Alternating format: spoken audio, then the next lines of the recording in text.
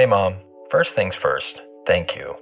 It's my 1-year anniversary of my decision to say, yes, I need help, and yes, I choose me. And that's the miracle.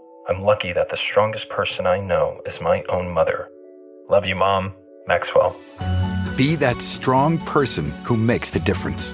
If your loved one is struggling with drugs and alcohol, reach out to Caron for a different kind of addiction treatment. Visit caron.org/lost. You might be right. It's simple, but something you almost never hear in politics today, with each side more concerned about scoring political points than solving problems. I'm Bill Haslam, a Republican. And I'm Phil Bredesen, a Democrat. We're former Tennessee governors, and we invite you to listen to our podcast, You Might Be Right. Join us and guests like Al Gore, Paul Ryan, Judy Woodruff, as we take on important issues facing our country. Listen and subscribe to You Might Be Right, a new podcast from the Baker School at the University of Tennessee. Let the word go forth. Fool me once. Are you fired up? I'm not a crook. Are you ready to go? Shame on you. It's Abe Lincoln's Top Hat, hosted by Ben Kissel. Fool me, we can't get fooled again. What's going on, everyone? How you doing? Ben Kissel here. Marcus Parks went to see Weird Al Yankovic yesterday. Evidently, along the way, got food poisoning. I don't know what the hell happened with the poor man. Nonetheless, Travis Morningstar is back in the saddle with the big boy, with Big Ben boy, Big Benny, the Big Ben boy. I don't know what that means. Sir, am I being detained? You are being detained. You look. Ben has a mustache now. Woo! Ben looks like an 80s motorcycle cop in Venice Beach. Yeah, looks like I do butt stuff. I love it. No, I shaved my beard off because I went to the doctor, and then the doctor's like, Ben, you don't see, weight. Well, he said, you don't see a lot of people, because I'm 334 pounds, and he said, you don't see a lot of people living past 60 that look like you, do you? And I'm like, no. He's like, that's because they all die. And I was like, ooh, stone cold truth. But you know what? He's right. So I shaved my mustache off, so I lost at least 8 ounces of weight right off the bat. I didn't even have to do anything, and I'm losing weight. So I'm keeping the stash just for now. I look a little bit, I got a Tom Selleck vibe. I feel a little Selleck-y, which I like. Tom Selleck? Tom Selleck. He was the world's most handsome man in like 1978. You have more of a John Candy vibe to me, but... Yeah, well, get ready, buddy. Change your paradigm. This is attractive now. Tom Selleck was attractive, but then now we're allowed to be out of shape. I'm getting in shape. I'm on my rower. All right. Well, this isn't a health and fitness podcast, because if it was, you would learn nothing. Thankfully, it's a political podcast, so you will learn something. But you know what? Today's episode, there's a lot to unpack. Obviously, we got the Jeffrey Epstein. He's been rearrested after, of course, his arrest in the early 2000s. Relatively early 2000s there in Florida. Alex Acosta, of course, he is our Secretary of Labor. Is he our Secretary of Labor, or was he our Secretary of Labor? We'll answer that question. He's doing a lot of emotional labor with this Epstein case. Absolutely. So we'll talk about that. I also want to mention red flag laws. Now, this is interesting because obviously, as a country, we need to have proper enforcement of our gun laws. And when someone is a danger to society, they should not have firearms. However, we're also living in a situation where our country is being overrun by a militarized police force that is doing raids on a regular basis, busting down people's homes, taking people's goods without a warrant. It's happening on a regular basis. So I want to talk about the red flag law in regards to the Second Amendment. About 17 states have passed these red flag laws. So I want to have that conversation with Travis. And again, obviously, we have to, someone like this happened after Parkland. That's when these laws really became implemented. And obviously, Nicholas Cruz, there were as many red flags as humanly possible. The man was a living risk board. I mean, it was non-stop flag after flag after flag, and everyone's like, go ahead, my buddy, get yourself an AR-15 and see how many people you can massacre. Of course, that occurred at Parkland. So I want to talk about that because there's pros and there's cons, and this is always the conversation we have when it comes to constitutional matters. When is too far? When are you no longer protecting the public and you're intervening in people's constitutional rights, and when are you doing it just right so you're making sure the public is safe. So we'll have that conversation. Also, a drug maker, this drug manufacturer, its name is Reckitt Benckiser Group. It's the Reckitt Benckiser Group. I swear to God, it's Benckiser. It's the Reckitt Benckiser Group. Anyway, these maniacs killed a whole bunch of people because they were selling a opioid replacement drug that turns out contains the exact same ingredients that opioids contain. It actually had opioids in it, so people were ODing on the drugs they were taking to curb themselves off of opioids. So they just settled a big case, and I will give you that number here in the very near future.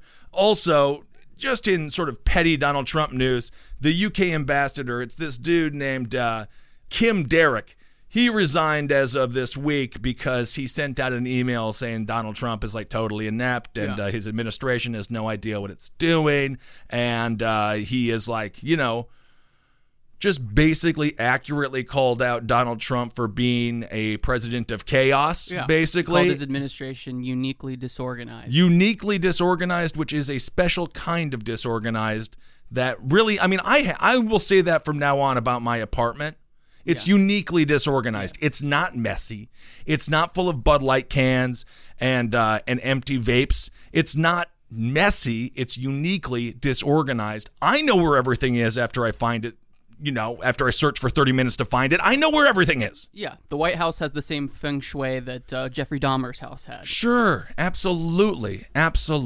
Probably more skulls, actually, in the White House than in Jeffrey Dahmer's apartment. In the skull room. Yes. Of course, yeah. That's where they're going to name it after Jeffrey Epstein. So let's start with that story.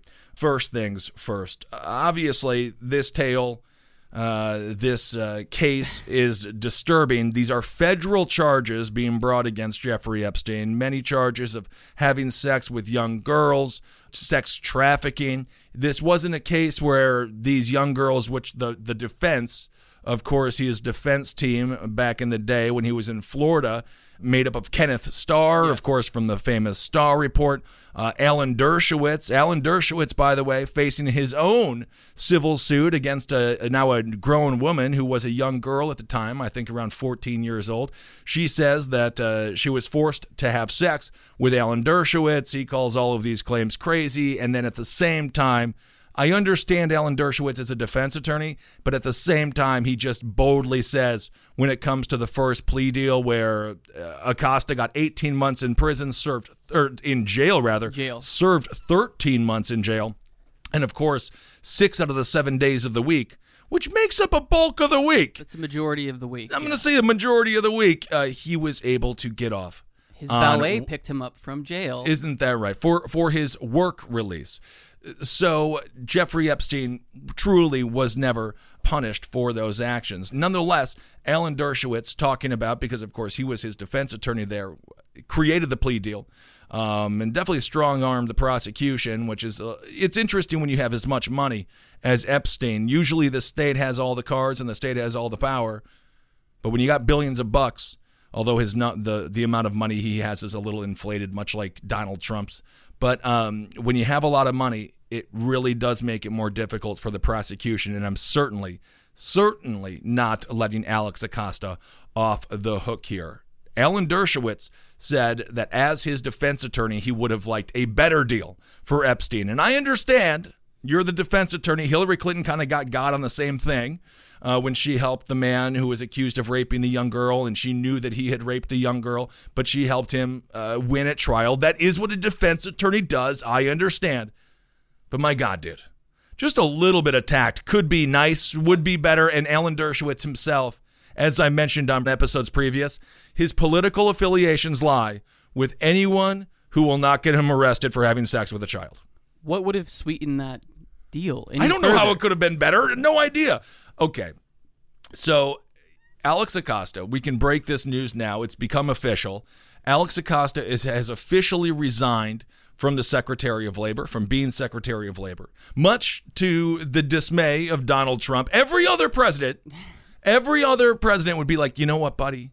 This is really kind of a political liability. It's not looking good. Maybe you should step down. This was the only time that I can recall where the person who was requested to step down by a political party was the one who told the president that he would like to step down, as the president was like, no, please don't. And he's like, you know what? I think it's best for everyone if I just go. The optics are horrible. Donald Trump standing by him, it looks horrible. He hasn't been the worst Secretary of Labor, I suppose. The economy is doing well, which is what Donald Trump sort of hung his hat on when he talked about how great of a job Alex Acosta was doing. I'm fairly certain we can find another Secretary of Labor that did not create the plea deal that allowed for a man who raped young girls to get the most lenient sentence I have ever heard. So I'm pretty sure we'll be just fine in the search for another Secretary of Labor. I don't know. I think maybe not. I think I don't know. Now more than ever, I think it's pretty transparent that we live in a nightmare world where reality has jumped the shark. Like Fonzie. We all watch True Detective in horror, and then Jeffrey Epstein has way more victims than the bad guy at the end of the first season of True Detective. Oh, yeah, give him 13 weeks. Isn't that how that ended, I think, with True Detective? They gave him 13 months and work release? That's right, yeah. I'm pretty sure. But it's like, it's insane that this is actually more incredible than most pop cultural TV shows would make out. Absolutely. This sort of thing. I mean, no, you can't script this stuff. He's got Little St. James Island, which he owns in the Caribbean. Mm-hmm. It has a sort of Lolita Island, Lolita Express, all this disgusting terms. He has a temple on that island. I don't know if you've seen pictures of this temple. Mm-hmm. And it is a temple with locks on the outside of it. Oh, good. And then there's sort of a grid area on which that the temple is sitting, which leads one to believe that there is an underground compound. Great. Which would lead one to believe that there are hundreds of acts of sex abuse happening underneath this temple. Disgusting. The amount of rape, sexual assault, just demoralizing, immoral behavior that's occurred on that island, on his planes, and in his houses, whether it be in Florida or in New York, is really difficult to even wrap your mind around. Yeah, you can just walk, like I said, you can just walk by Jeffrey Epstein's it's like the biggest residential apartment in New York City, and you can just go into the Upper East Side and walk by it, and it's just like a huge house on Haunted Hill door, and then like facades of lions and stuff like that. Oh, that's good. He needs to be protected. I mean, it just goes to show you when you're in a city like New York City, you just look around at all the big buildings. You can ooh and ah, and it's like, no, all this is dripping in like fluids of old, rich, white, powerful men. And it's like Manhattan is just one big sex dungeon that just also happens to have the world's biggest Chick-fil-A. Well, as long as everything is consensual, I don't mind the idea of a good sex dungeon. Make sure everyone is over the age of 18. Safe words allowed and mandatory, and have a good time like what they do on the website kink.com, which we're going to be in Oakland. We're going to be in Oakland with Last Podcast on the Left, which is evidently their headquarters. Is that okay?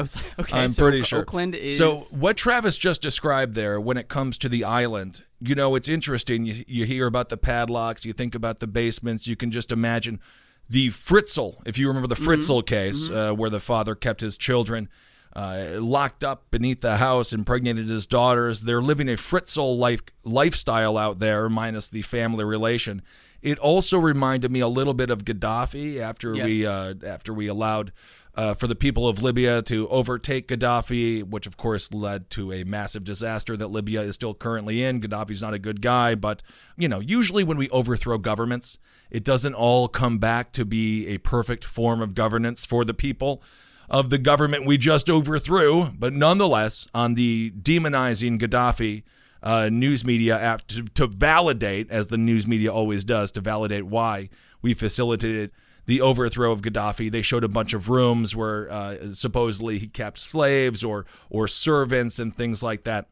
And that reminds me a lot of what happened with Jeffrey Epstein. It sounds like a similar series of events. I'm sure his New York mansion, certainly by New York standards, God knows what happens when you pull the third book on the on the eighth bookshelf to the left, when you pull like the Confederacy of Dunces because he thinks it's kind of funny, and then a door opens up and all you hear is screams as if you've just figured out the cube from Hellraiser, and all you do is imagine Cenobites doing horrible things to young girls. So Jeffrey Epstein, obviously a disgusting man, and it's been systemic, and the way that this has been allowed to occur within the elite class is really another, as if we need another black eye for the billionaire class.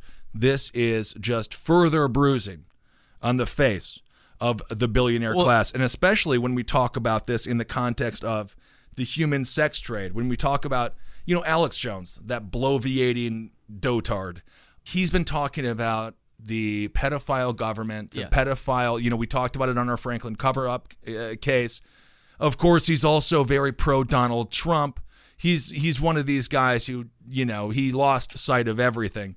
But when we do talk about systemic pedophilia, systemic pedophile rings, look no further than what we're talking about here with the Jeffrey Epstein case. So obviously, he knew Bill Clinton very well. He knew Donald Trump very well. He knew Queen Elizabeth's son, Prince Andrew, very well. And these were relationships that he had. Now, obviously, he's a billionaire, so he's doing the thing where it's like, you want to fly somewhere? I got a jet. Let's go fly somewhere. He's courting as many people as possible to get in with his inner circle. He wants to surround himself with as many powerful people as possible. And what do we know about people who seek power?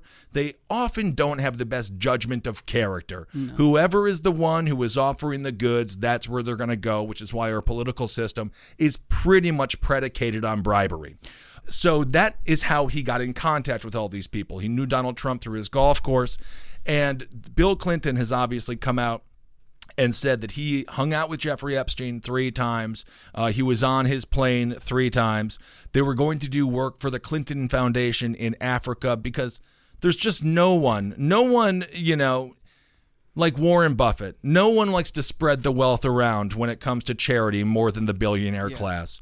So you would think that Bill on the Lolita Express, Bill Clinton would have been, kind of raised an eyebrow when he was trying to log onto the internet, and the network is Lolita Express internet.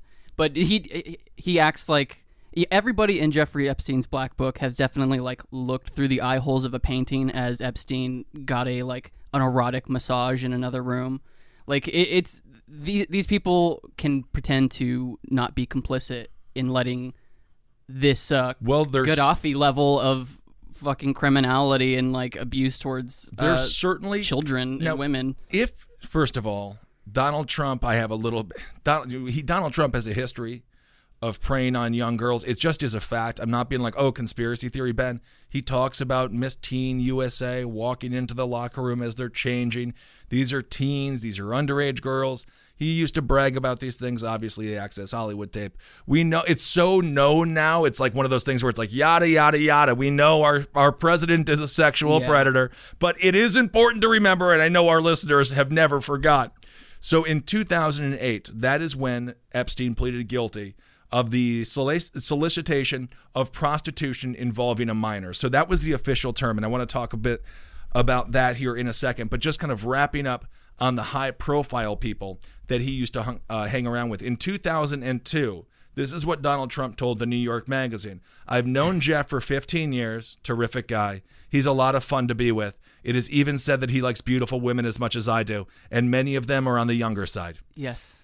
This is 2002, right? So he's been doing this, systematically raping young girls probably for about 10 years at this point, maybe 15 years. Who knows? He's just a hedge fund billionaire. So God knows. And then 2008, the charges come. This is when Donald Trump says, hey, don't come over to my Mar-a-Lago course anymore. Let's not hang out anymore. But the problem is both Bill Clinton and Donald Trump, the peak of their friendship was during the peak of Epstein raping children. Yes. So the time that they knew Jeffrey Epstein, so Donald Trump now is like, oh, I haven't talked to him in 12 years. It's like you spoke to him most when he was at peak raping young girls. Well, Epstein was removed from Mar-a-Lago for assaulting a girl. Yes, for assaulting a girl. So Donald Trump. Or sexually assaulting a young girl. and of course that could have been prevented if you weren't friends with him in the first place, you know? So the irony of all of these powerful figures, and of course this black book is going to, as we talked about on Side Stories, the Heidi Fleiss black book is going to look like a wonderful rom-com compared to what's about to come out here. Ray Fiennes evidently is involved somehow. I don't want to run these people through the muck. I understand you're in the entertainment industry, you're at a party, someone's like, let's get a picture, you take a picture, and then you don't know that person from Adam. I get asked to take pictures all the time. I pray to God no one turns out to be a billionaire child rapist that I've taken a picture with, but so I don't want to run those people that are just sort of being mentioned right now on the side through the muck. But Bill Clinton and Donald Trump, and of course Prince Andrew, they knew what they were doing.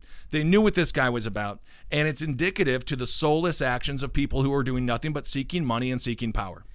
That's the problem. When you don't have any moral compass, when all you want is cash and power, Jeffrey Epstein is a great friend to have.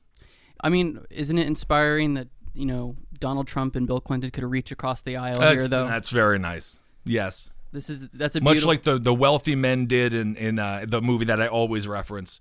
I always reference this movie and I always forget the name of it. What do you?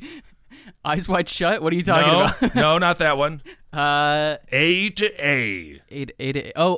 Requiem for a Dream. Requiem for a Dream. Yeah. Yes, Bill Clinton, Donald Trump reaching across the aisle like the elderly men reaching across the two women that they're throwing money at as they have sex on a bed, reaching across the bed to shake each other's hands on a job well done. So when it comes to the whole idea of the powerful elite, pedophiles in charge, Alan Dershowitz is now being wrapped up in this. As a matter of fact, the first time I saw Alan Dershowitz, well, I guess this goes back, I think I have a picture with Alan Dershowitz. Oh my, I may have already done it. I may have already done the thing I don't want to do. Yeah, Dershowitz wearing a Last Podcast shirt. Oh yeah, he's a huge fan. I met him at Fox News. I was doing Red Eye and he was there in the green room and I was like, why are you here? And then he was like, I got to solve a small civil case. And I think that was the civil case. And I'm like, so I guess you're going to do this comedy show at 3 o'clock in the morning as well. Because it's so par for the course. That's the thing. I hear so much about these guys. Yeah. Like just going in and out of court, always trying to pay off someone or trying to like settle a civil lawsuit. Maybe at some point, I don't know. There might be a civil lawsuit. Ozzy Osbourne had a civil lawsuit brought against him. What, from like the family of the bat that he? No, not the family of the bat. He thought that bat was fake. No, with the kid who committed suicide and the family blamed Ozzy because they thought his music drove him to it. Nonsense. I'm gonna pull a Ben Kissel. Leave him alone. Leave him alone.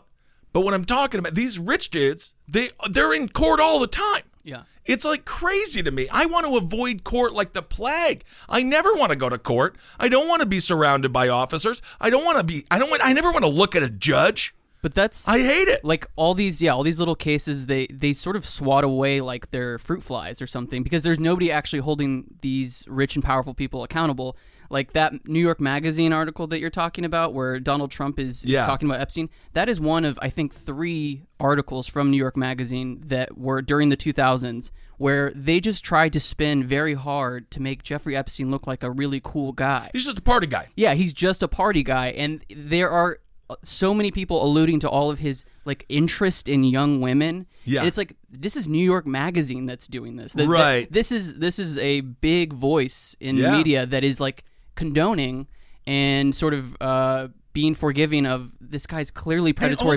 behavior. How hard is it to just hire 18 plus years old sex workers? How hard is this? It is so and they used to prey on these young girls, and I'm going to get to that in 1 second here. But just lastly, when it comes to Bill Clinton, this was a spokesperson. This is what a spokesperson said. They said President Clinton knows nothing about the terrible crimes Jeffrey Epstein pleaded guilty to in Florida some years ago, or those with which he has been recently charged in New York. The statement goes on to say, in 2002 and 2003, President Clinton took a total of 4 trips on Epstein's plane, 1 to Europe, 1 to Asia, and 2 to Africa, which included stops in connection with the work of the Clinton Foundation, whatever the hell that connection means. I have a feeling they were just partying like in The Wolf of Wall Street. During the plane scene that slowed down, they're just getting fucking hammered. I think it looks more than like that than like UNICEF. handing out food to kids who are starving. But of course, they always have it's always for a good reason. That's why they have to go on a billionaire's private jet. It's to save the people of Africa. It makes all the sense in the world. It's really dark stuff. It's disgusting. Yeah. It is absolutely disgusting. So, just lastly on this, I just want to hit one more point home. When it comes to the defense, or even when it comes to the prosecution here, the fact that they called these young girls prostitutes is absolutely abhorrent. It changes and shifts the entire narrative.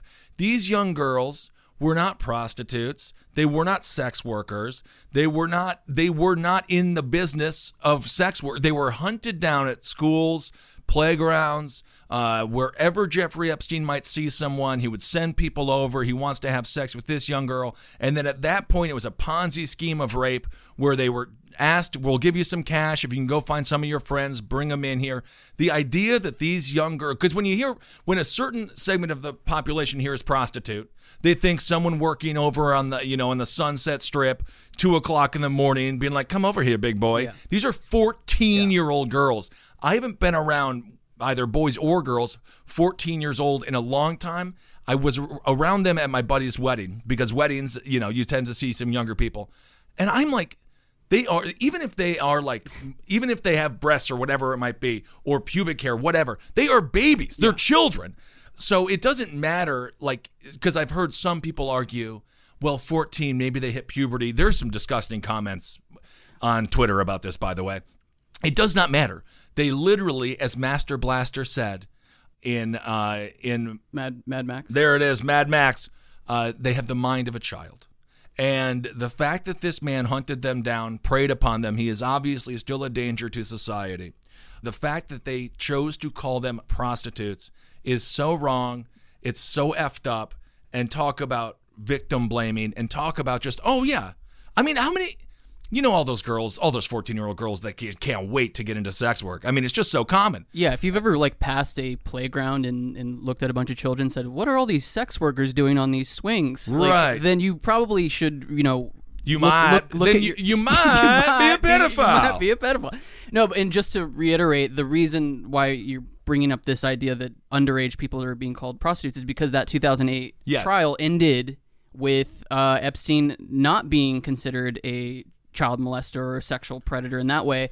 It was just a prostitution. It was a solicitation. It was a solicitation of minors. Yeah. Or no, it was a solicitation of prostitution. Oh, okay. Now he's being charged with solicitation of minors. This current one is getting to the source of this is a child molester spree killer. This is not just somebody who got a rub and tug in a massage parlor. No, this is not Robert Kraft, which, by the way, Robert Kraft didn't do anything wrong. Nothing that Robert Kraft did was illegal. Those people were not trafficked. His wife had died. We should have legal sex work in this country. Brothels should be legal, and that Robert Kraft thing was blown way out of proportion. That's totally different than this, and we have to remember that as we have our conversation about sexual assault and all these things. Robert Kraft is a consensual dude getting a jerk off, paying some cash for it. Okay, I don't give a shit. I seriously do not care.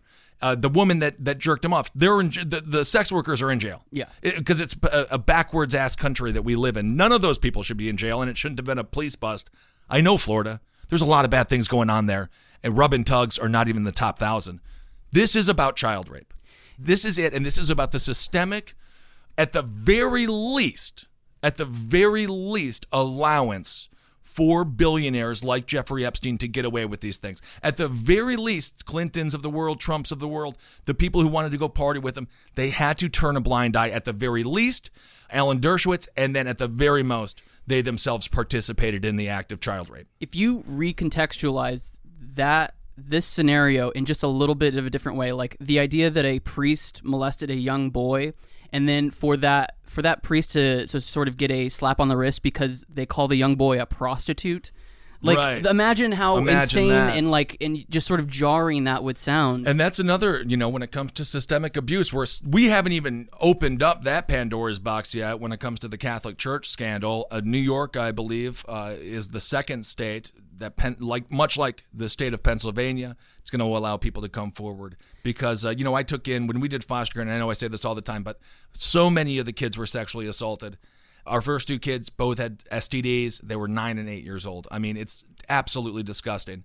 And it's so heartbreaking. So these monsters, if we can't come to a consensus as a country that pedophiles should not be walking our streets, I don't even know how we're going to manage to tackle healthcare. Well, then, how are we even going to get anything passed if we all can't agree that pedophiles, and true systemic, disgusting, powerful pedophiles. We're not talking about, the 16-year-olds who sext each other and then they get busted for sending child porn. Those laws are a gray area, and we have to figure that out as a country. We're talking wealthy people preying on our children. I mean, and the fact it's controversial to pass legislation being like, come forward, well, that's a testament to how deep the pedophile culture is amongst the elites. In the case of the Jeffrey Epstein, the 2008 case, money had a lot to do with how it was dismantled in small ways, and sort of the screws were unloosened on that whole thing, and so that everything fell apart. Even the sheriff of Palm Beach was being stalked by private investigators that Jeffrey Epstein had hired. Right. And so he sort of had a campaign of intimidation towards the victims themselves, towards the actual police that were trying to, that first kind of got him for the criminal acts in the first place. There's just a lot of stuff at work when you're this powerful. Absolutely, and this wealthy. That's what Alex Acosta was saying. Basically, his press conference was like, we did our best. He had a lot of money. And I'm like, you also approved of this horrible deal. It went all the way up, though. This went all the way up the chain of command. So it's not just Alex Acosta that is at fault here. It is the entire system. And literally, Acosta felt as if Epstein would get off in trial. At least that's what he says. And he said he wouldn't be charged at all. With a billionaire, with the amount of lawyers that he has, and who knows even what happens in this most recent case. He's still got all the money. He's still got all the power. He's still going to have a huge group of lawyers that are going to be as tenacious as pit bulls. You know what? Pit bulls are actually cute. Yeah. Tenacious as a villain named Bloodhound in Division 2, who is one of these massive characters. He's got a sledgehammer. Marcus is right. You need a new video game. No, I'm almost done with Division 2. Doesn't it seem like most of adulthood is having to do things that you really don't want to do, like red-eye flights, working late, visiting in-laws, and getting life insurance? But another part of adulthood is learning to delegate what you hate. And while you can't delegate a visit to the in-laws, you can definitely delegate life insurance shopping. Policy Genius is the easy way to shop for life insurance online. In just 2 minutes, you can compare quotes from top insurers to find your best price. Once you apply, the Policy Genius team will handle all the paperwork and red tape. No sales pressure, no hidden fees, just financial protection and peace of mind. And Policy Genius doesn't just make life insurance easy. They can also help you find the right home insurance, auto insurance, and disability insurance. So if you need life insurance, but you just don't want to deal with all the legwork, head to PolicyGenius.com. It's the easy way to compare all the top insurers and find the best value for you. Policy Genius. Delegate what you hate, especially if you hate getting life insurance. That was Acosta's rationale for letting this plea deal go down. But there are clear indications that is all bullshit because none of the victims were even told that the plea deal was happening. Which is breaking of protocol. Which is like, why would you do that in the first place? If you're such a champion for these victims, why would you leave them all in the dark about the plea deal? So it just clearly indicates that it is all behind the scenes political people with power working their magic. And of course, we're talking about a man in Jeffrey Epstein. We'll wrap it up here, but the only reason he is in trouble is because of the amount of people that he sexually assaulted and raped. I mean, we're talking at least well over 50, I believe. Oh. And so it's interesting when you quantify it, like how many average people does it take to equal one billionaire? You know what I'm saying? Yeah. Like it took, let's just say 75 people. 75 people had to come forward. God knows how many people haven't come forward that were molested or raped. So it's like 75 to 1. For 75 victims means one billionaire will have to be held accountable. And I think the plea deal from 2008, he must have felt lucky in the sense that, like, okay, I cannot be charged again on these crimes. So I just like wiped out all of the victims that are gonna like come against me. There were just so many left over from that initial trial, right? That here we are in 2019, and they're just like, oh yeah, we found a lot more of your victims, and now they're in New York, and they want to do this again. It's a completely separate trial that may allude to the Florida case, but I mean, I think it's not even 50. I think it's in the hundreds. Yes, probably. of I was victims. being conservative. That is like super conservative. Yeah, I think he's done it in the hundreds because just in his New York residence alone, I've heard estimates of in the hundreds. Absolutely. So that's just one of his destination spots for doing this. Right, and of course that is the Travis sort of hinted at it, the double jeopardy. I have heard some people be like, is this double jeopardy? The answer is once again no, because he can be charged for the rest of his life. If he gets off on this, they can charge him with another 12, another 12, another 12. He's like Genghis Khan, how we're all related to Genghis Khan by like one drop of blood. That's what I've heard, but I don't believe it. I don't like hats. You could just sort of ask around wherever you are right now. Just turn to your left, turn to your right. That might be a victim of Jeffrey Epstein. You never know. You never know. So Epstein faces a maximum prison sentence of 45 years. Of course, he's around 66 years of age. So for all intents and purposes, if he got the max, that would be a life sentence. So anyway, we will follow that story. It's going to get nasty. It's going to be gross, but I am happy that this man is off the streets. He needs to be off the streets. We've been talking about Jeffrey Epstein for 10 years. Yeah. Literally, we've been talking about it. He was like the go-to billionaire boogeyman, and they did the right thing by saying, you know what, bro? No more. It's time for you to be held accountable because the people, the victims, without a doubt, deserve justice. Without a doubt. But anyway. But also, I do agree with Henry when he said, like, if this is what we're being allowed to be seen, like, if Jeffrey Epstein going to prison is what we're allowed to have happen right now, then, like, this is the tip of the iceberg? Like, what is below the surface? Well, hopefully this is a little bit more of a root. Hopefully there's, like, but yeah, no, I mean, absolutely. This man does not work in a vacuum. No. The parties were filled with people. Everyone knows the servers were young. Anyway, we talked about that angle of it, that aspect of it a bit on Side Stories. So make sure to go check out Side Stories. Okay, let's move on. So you know what? Every election cycle we need a hero. And thank God, because the Democrats, they only have 23 running now because Eric Swalwell said, I've had enough. And honestly, Eric, yes. I like you. I thank you for realizing maybe this isn't the year for me. I'm going to go back, be a rep, do my job. So Eric Swalwell, hats off to you. You gave it your best. You talked about passing the torch. You did your best, but you made the right call. Save your money, save money in general, and go focus on doing your job. But when one leaves, of course, another one has to join, evidently, to keep it an even 24 people running. Tom Steyer. He is a billionaire. He is a hedge fund. He made all of his money as a hedge fund manager. Ooh, Jeffrey Epstein is giving a really bad rep to hedge fund managers, by the way. Maybe not lead with that. Maybe not. I don't know. The whole thing with Tom. So how do you know that name? Perhaps you know Tom Steyer's name because he was the one who had the impeach Donald Trump petition. He's like, hey, everyone sign this petition and then Donald Trump will get impeached. But that's really not how impeachment works. Yeah. Nonetheless, he got around 5 million people to sign his symbolic petition. And I saw him on, I think he was talking to Gale, so whatever that is, CBS This Morning or something. Mm-hmm. And he's talking about how I got 5 million people sign this petition. And because of that, cool. I think that I have been called to run for president. And I am, okay, how out of touch do you have to be to think that the American people want another billionaire, specifically one as connected as Tom Steyer? So he has been throwing his money around for a very long time and not always in the best ways, despite the fact, and I know what I'm about to read, some of my more liberal listeners would be like, well, I agree with him in principle or with policy angle, but I think you'll disagree with what that looks like in practice. So during the special election in 2013 in Massachusetts, that's when John Kerry was picked. He's the Secretary of State. He's out of there. We need to have ourselves a special election.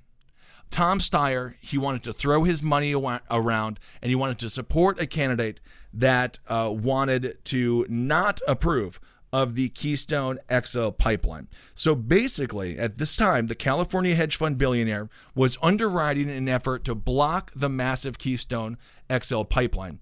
Edward J. Markey and Stephen F. Lynch, now both of these dudes are U.S. representatives at the time, were vying for the Democratic nomination. And Steyer announced he would bankroll Markey's campaign if Lynch failed to come out against the pipeline. Markey rejected Steyer's ploy and said such tactics have no place in politics, and I firmly believe that Markey was right. So basically, what we have here, this is emblematic of the exact problem facing Washington, is billionaires saying you better do, and even if you agree that we should have blocked the Keystone Pipeline, and there's a lot of rationale for why we should have, specifically the Native American lands that they took over in the Dakotas, because they should build the pipeline in the suburbs. Because honestly, if I had the money and I got to live in the suburbs, I don't even give a shit. I think we need oil, but why does it have to be destroying native lands? So that is my massive problem. If you want to have pipelines in this country, they should be spread out throughout every economic class, and the wealthy need to see them too. I hate the way that the wealthy, there are 4 things that they just never have to deal with. They're for the Keystone Pipeline because their water isn't going to get poisoned. They're for these things because they don't actually have to look at the damage and they just get the benefit. So Tom Steyer basically just said, I'm going to give you cash if you oppose the Keystone Pipeline. If not, you don't get my money. Okay.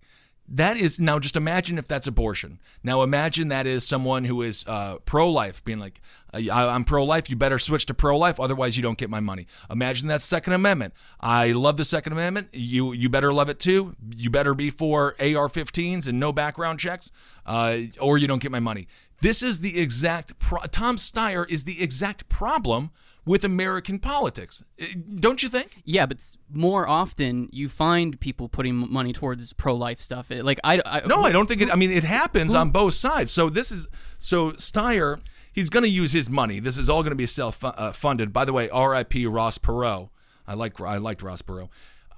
He gave $75 million supporting the Democratic candidates for Congress in 2014 and more than $91 million in 2016, making him both the country's largest political donor in both years, regardless of party. So this is basically if one of the Koch brothers just decided to just stand up and run for office themselves. And I don't understand, as an American, what in the hell his appeal is. Also, wouldn't his efforts be better suited if he did just stay in the game of like financial support? What's he going to do now? Because now none of the candidates can take any money from him. If he did want to delegate and assume that he would get some of his desires passed, I just don't get what is he giving to the American people that we already don't have, other than more crony politics? Is this, like, I just don't remember previous elections as well as I do the most recent ones here.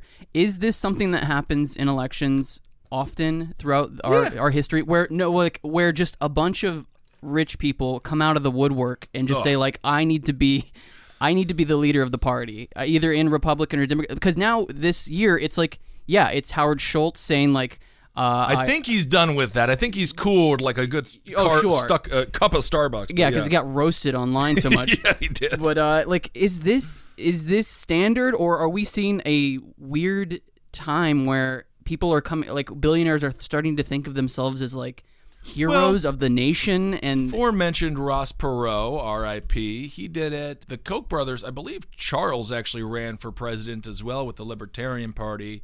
It's not unheard of. I think it gets a little bit more press now than it used to. When Ross Perot ran, I think it was a net positive that he was a big oil tycoon and all that kind of stuff. And this whole idea that he swung the election for Clinton is actually false, because George H.W. Bush, he won the states that Ross Perot won the most in, Texas and Florida. George H.W. won anyway.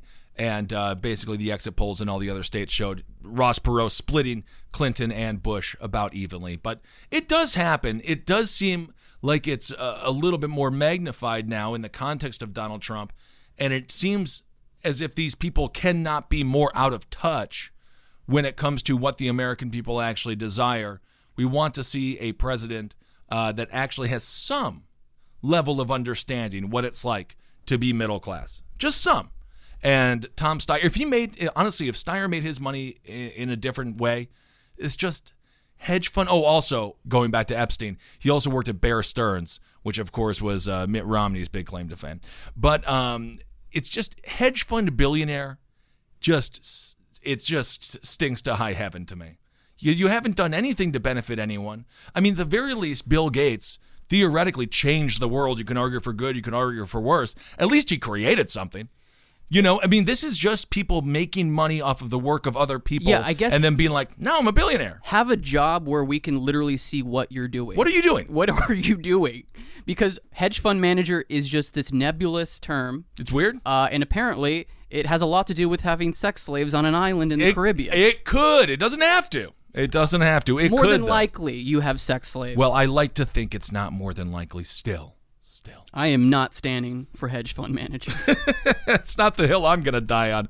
But indeed, so Tom Steyer, he's in the race. You know, I don't hate everything he says. I really don't. It's just to me, he is another symbol of how our system is so corrupt, so awful, and why we need to get back to a pure democratic system. That's why I don't want to do the citizenship question, which of course Donald Trump is now not going to put on the census. He's going to use data from all the other states that those states collect. If you're a libertarian, there's nothing libertarian about this. It's a government overreach without a doubt, even though the government has already been doing it. So his executive order is actually like pretty much patting himself on the back for something that's already being done. But nonetheless, when it comes to the states giving our data to the federal government, Donald Trump was just bragging about how he is going to figure out who's a citizen and who is not a citizen in this country. But when I look at Tom Steyer, it really is just like, dude, you have to just go. Why do you even want to do this? Like, why? Like, you are so rich. Go be rich. And, you know, I think a lot of these billionaires, I think they want us to be like, oh, yes. He could just be on a beach and he's doing this. Go be on the beach because that's where you belong. That's where you belong, drinking pina coladas, having no actual real power. You should just be a big sunburnt jackass who buys everyone dinner when you go out to eat. That's all you, and the whole restaurant. You should buy the whole restaurant dinner. You should be like Rodney Dangerfield. Just buy everyone everything, walk out, and then everyone will be like, thank you, billionaire. You're so cool. And that is what you are good for. Well, this has the stench of somebody who like starts a social media account and they're like, oh, wait, I have to like develop a cult of personality around me. Fuck that. I'm just going to buy a bunch of followers. I'm going to buy it. Yeah, exactly. I'm just going to like buy people to follow me. And that's like, this is what he just wants recognition. Absolutely. And he thinks he can, as if he doesn't have it a billion times over with every I'm sure single he has dollar it with in his bank account. His like kitchen staff. No, that's the validation in a capitalist society is how big your bank account is. He is the most validated man. He is one of the most validated men in the world. No. People see Trump drinking from that chalice of adoration and cult-like worship, and they're like, wait a minute, I can buy that? Right. I can buy that? Okay, so forget vacations. I want people to like slavishly worship me and fight people on the streets for some weird policy that I'm presenting. Donald Trump has, he's opened the door. We talk about the glass ceiling, but what about the gold ceiling? The gold ceiling of finally a billionaire. Jeffrey Epstein's temple on Little St. James Island has a golden dome on the top of it. Of course it does. And Donald Trump broke down the gold ceiling for all billionaires to say, I too can be president of the United States. So that's Tom Steyer. I'm not giving him too much more breath other than being critical of him because he also got in too late. He's not going to be in a debate until perhaps September. He's just, you know what? I rarely say it, but forget him. No, Tom Steyer makes me believe that I can also run for president. Yeah? Yeah. I think we're a little bit short in the cash. No. Oh, you can do it? Yeah, I just have to become a hedge fund manager. Oh, yeah. Just make money off the blood of others. Yeah, that's a good idea. Collect a harem of sex slaves. Uh-huh. Okay, maybe, I don't know. Maybe Tom Steyer isn't. Maybe he doesn't. Maybe he doesn't have sex slaves. I don't think he does. Allegedly. We have to take that. We have to take it very seriously. He does not, to our knowledge, because it is so disgusting that we don't want to be willy-nilly throwing around those terms, Travis. Also, he might sponsor our show. We need to really be sensitive here. All right. let's move on just briefly here. In 2018, I want to talk about these red flag laws. So in 2018, 5 states had laws that fit the bill of a typical red flag law. With Hawaii's governor signing Act 150 in early July, that number rose to 17. So this is coming up. It's very popular. 17 states is nothing to sneeze at whatsoever. And of course, included in those 17 states, or excluded from those 17 states, is also the District of Columbia. So the main issue here is, when is it okay for the government, for police to come in and take your guns? So this is what's been happening. Basically, in some of these states, it has to be a family member or a relative or a spouse, a current girlfriend or boyfriend or wife or husband. They have to alert the authorities and they can come in. In other states, it expands it larger than that to friends, to anyone that speculates that person shouldn't have a gun, and then the cops can go in and take this person's firearm. Now, obviously, this is going to lead to a conflict. This is going to lead to this is everything. This is foreign policy in a nutshell, mutually assured destruction. This is what we're in, is a Cold War within every single suburb of this country. So it's going to be a battle in a lot of these cases. Look no further than Bill Cooper if you want to see that. Mm-hmm. So a 61-year-old man was shot last year while serving a confiscation order in a country plagued with needless violence as a result of no-knock raids and heavily militarized police. The potential benefits of red flag laws could potentially pale in comparison to what we're seeing here. So the confrontation between police and the unknown individuals subject to seizure can be tense interactions for both parties, and these things have to be done in a way that ensure the ultimate safety of both parties. So the pro argument for a red flag law, and I understand, again, when it comes to, we need to, like Stephen Paddock, he should have been stopped at the elevator after his third bag, if you recall, when he was at Mandalay Bay. He had a week's worth of bags going through, and the bags had to be heavy because they were full of. Sir, can I help you with your bag of assault rifles? Oh, yes, you can. Oh, all right. That's a red flag. That's a flag for you. I'm throwing down the yellow card. So you do want, when people are in abusive relationships, for example, and let's just say a woman is in an abusive relationship with a man. She is concerned that this man is going to hurt her, so she reports him to the police that she does not feel safe with this man having a firearm. Now, the police don't have to go to the man and say, hey, you've been ratted out, I guess, for lack of a better term. I don't think that's appropriate, but if someone has said that you don't deserve a firearm, because of that information, we are going to do a no-knock raid. However, the cops don't actually have to tell the person who is having their Second Amendment right taken away. They don't have to tell them that someone has reported them. So they just show up at the door, and the guy's like, I don't want to give you my gun. And next thing you know, a firefight might happen. Now, I understand why this is the case, because oftentimes in abusive relationships, you know what's going to happen if, a woman goes to the cops and is like, this dude's way abusive. He has a gun. He's threatened to kill me. If the cops are like, oh, by the way, Pamela has told us that you're really abusive and you have a gun. Do you want to comment? You'll be like, no, I'm good. And they'll get the gun and go shoot her. So I understand the timely nature and why these things have to be kept secret when it comes to that perspective. The other perspective here is you may have a neighbor, a friend, perhaps someone who wants you to be unarmed. Maybe they see you as a potential victim, so then they're going to say, hey, this dude isn't right to have a firearm. Next thing you know, your weapon has been taken away. Now you no longer have the ability to protect yourself, and theoretically that could lead you open for a violent attack within your home. So these are the two issues that are really happening here, and this is why this has to be handled in a intelligent way where the information gathered cannot be superfluous and it cannot be superficial, and it really has to be evident that this individual is a true danger and not just someone that may hold different political beliefs, different religious beliefs. I mean, you think about someone who is super satanic, for example, going up in a suburb and they have a house that has pentagrams and whatnot. Maybe they also have a gun, and maybe there's a very Christian family, a super Christian family that lives next door, and they're like, I don't know, he's a Satanist. Does he deserve a gun? Next thing you know, there's a no-knock raid. His gun is taken away, and then they go to trial. So it also plays into the question of due process. Due process constitutionally does have to come before before an arrest or a confiscation. But in this case, due process is coming afterwards, which is why these laws are a little bit tricky to navigate.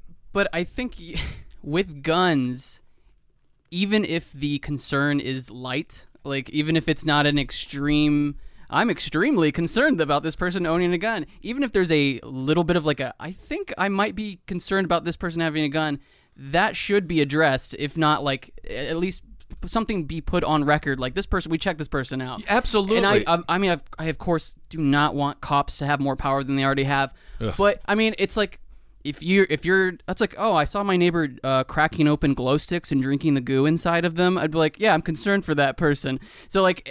But if they have a gun, it's a different situation. We are in a climate right now where people pop off at random. They do. And are mowing people down. So absolutely, you should sort of know if you own a gun, like you're gonna be held to a different standard than somebody who owns a shovel. Like, yeah. I mean, I totally hear what you're saying, and obviously.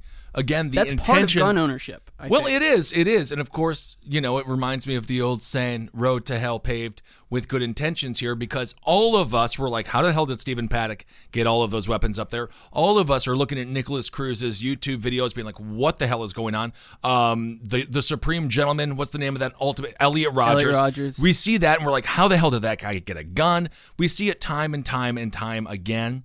But when dealing with a constitutional right, we do have to, it just is what it is. We do have to be very careful that we don't end up disarming people and then perhaps leaving them vulnerable for violence to be done against them. But I do think the vast majority, if handled right, will have a good outcome in general, specifically when it comes to abusive relationships. And it's tough because also what about dementia? What about Alzheimer's, right? Maybe there's a really elderly person and they have a firearm. Does that person have a constitutional right to have that firearm any longer if they can't? If they're not fully, if they don't have the full capacity of their mind with them, I would say that person doesn't need to have a firearm any longer. So, it's not slippery. It's just something that we always have to keep a firm grip on because we don't want our government and we don't want our militarized police just able to go down, bang down doors for another reason. They can already do it. These search warrants are printed out, like a goddamn high school printer, printing out whatever, the class lecture series or whatever it might be. But it's just important that we remember that this could be mistreated. Yeah, this is a terrible situation for both parties to be in. For cops, it's terrible, it's dangerous, and as a citizen, I don't want them to be able to just raid a house. Right. And also for the person who owns a gun, getting harassed for owning a possession that you're legally entitled to own is not cool. I think more fundamentally, if we had good gun control laws, this wouldn't be an issue. Absolutely, that's a good point. This would not be an issue if you were if you nipped it at the bud. Yeah, if the Supreme Gentleman couldn't own a gun in the first place. Absolutely. It's such a simple thing that we've now turned into a complicated. It's like now we're all of a sudden we're strangling the American eagle. It's like, well, we could have stopped this at the beginning. Even Ronald Reagan, for all the Republicans, the gun lobby has gone so far to the right. Our gun laws have gone so far to the right. We got to get things back in a rational way. And that is, again, why overall I support the red flag laws. But we just have to remember, I don't have a lot of faith in law enforcement. Yeah. And I don't have a lot of faith necessarily that everyone is going to be acting in the best interest of people's rights. However, I also understand abusive relationships, threats. There are a lot of assholes out there that should not have guns, and they should be taken away from them. With this, we're treating something like it's a cosmetic fix when it actually is under the skin. Right. And when I say assholes, I'm not like, oh, you're a jerk. It's like you have a legal record of abuse. Yes. You are on the record of being abusive. But anyway, so I just wanted to talk a little bit about the red flag laws, the pros, the cons, just to kind of get that conversation going. And, of course, you can always find me on Twitter at Ben Kissel if you want to let me know what you think about that. All right, just lastly, we'll wrap it up here. I talk too much, Travis. Yeah, you do. I know. It's a job. I love to do it. Okay, so this drug maker, it's called Reckitt Benckiser Group. Reckitt Ralph Benckiser Group? I don't frickin' know what the hell. It's a jackassy group or whatever it is. It's a drug manufacturer. They're going to pay the U.S. government $1.4 billion to settle allegations that its marketing downplayed the addiction risks of its drugs, the largest settlement yet related to the opioid epidemic. The Department of DOJ, the Department of Justice, of course, the DOJ, said the British company illegally marketed Suboxone. I don't know. Suboxone? Yeah. Why is there always an X in these things? It's the only time an X is used in the entire English alphabet is for prescription drugs. Why? Oh, you're forgetting xylophone, which is just as addictive. That's a silent X. Have you played a xylophone before? That's a silent X. Does that count? Silent X. Silent killer. I know what's going on. Carbon monoxide. Suboxone. Suboxone, whatever. They used to market it as less addictive and safer than other drugs with the same active ingredient that is intended to treat opioid withdrawal. This is according to Jody Hunt. She's the assistant attorney general. She said, opioid withdrawal is difficult, painful, and sometimes dangerous. People struggling to overcome addiction face challenges that can often seem insurmountable. Drug manufacturers marketing products to help opioid addicts are expected to do so honestly and responsibly. So there you go. Reckitt Benckiser Group.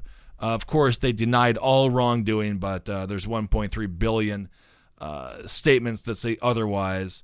This is a statement from them. They say RB has acted lawfully at all times and expressly denies all allegations that it engaged in any wrongful conduct. After careful consideration, the board of RB determined that the agreement is in the best interest of the company and its shareholders, which, if you want a sentence as to explain what's wrong with our healthcare in this country and in many cases globally, but mostly in this country, the fact that they have to appease shareholders should strike you as a massive, massive issue. All right. So I think that's basically it. Other than that, Aubrey O'Day, she's a reality show star. She wants Donald Trump Jr. to dump Kim Guilfoyle because she calls him her soulmate. So that's kind of a fun story. And then Donald Trump has the weakest, the most see-through skin of all time, the jellyfish that is. He fired this dude, Kim Derrick, because he made fun of him.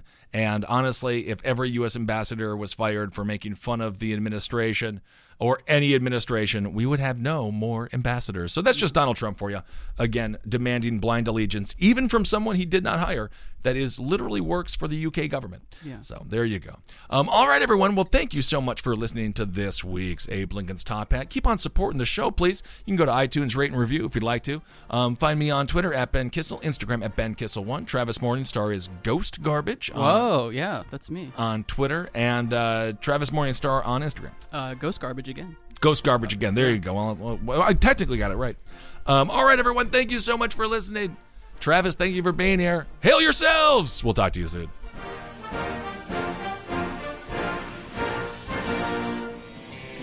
This show is made possible by listeners like you. Thanks to our ad sponsors, you can support our shows by supporting them. For more shows like the one you just listened to, go to lastpodcastnetwork.com.